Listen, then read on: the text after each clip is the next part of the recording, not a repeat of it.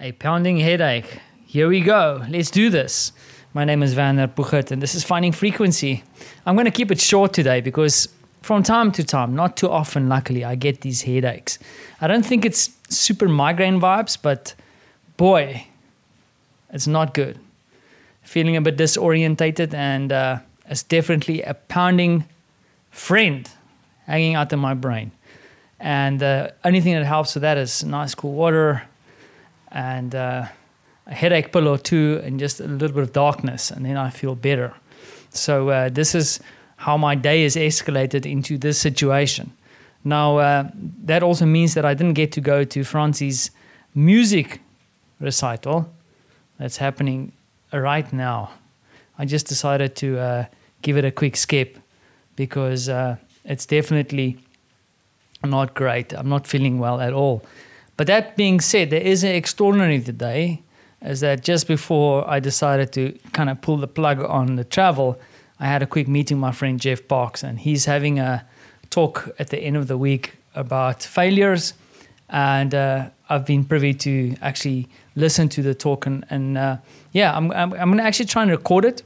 I might not publish it here on Finding Frequency, but definitely something that is, the way that he describes failure is interesting, because I think lots of times, especially when you're younger, you're really stressing out about failing at certain projects, at work maybe there's a few relationships that failed and whatever.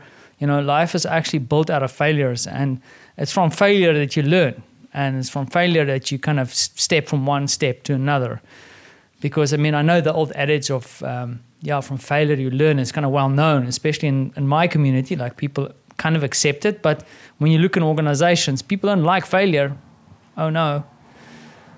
And it's unfortunately through failure that new things happen. But I'm going a step further and say, it's because I know so much, it's because I failed so many times. And I think that's the wisdom that you get over time. It's not only lessons that you've learned through just succeeding, but all the failures I've done. And that's why sometimes when I give people advice or I mention things that might sound contradictory to what someone might do, it's not because I think I'm so damn clever. It's because I've stepped on that same mine.